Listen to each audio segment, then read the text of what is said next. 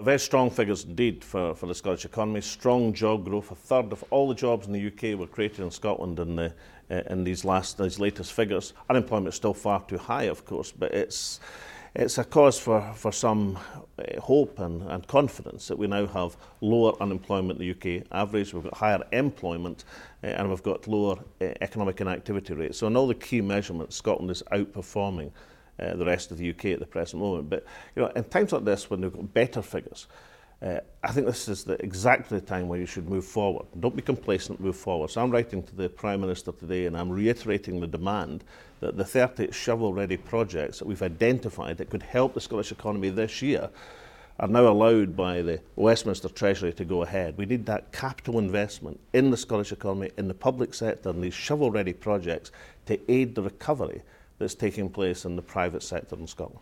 Well, the strong job growth figures, I think there's been some spectacularly good inward investment announcements recently, which has been very, very good for Scotland. There's also been signs of business confidence in the small business sector returning. There's been a range of surveys which have indicated that. So we've got strong job growth, but unemployment is still far too high. I mean, for example, in these figures, the youth unemployment is down to, I think, 94,000. We've seen figures of over 100,000, but 94,000 is still a very big figure, albeit many of these people are actually in full-time education, and that's why we have to continue the drive against youth unemployment.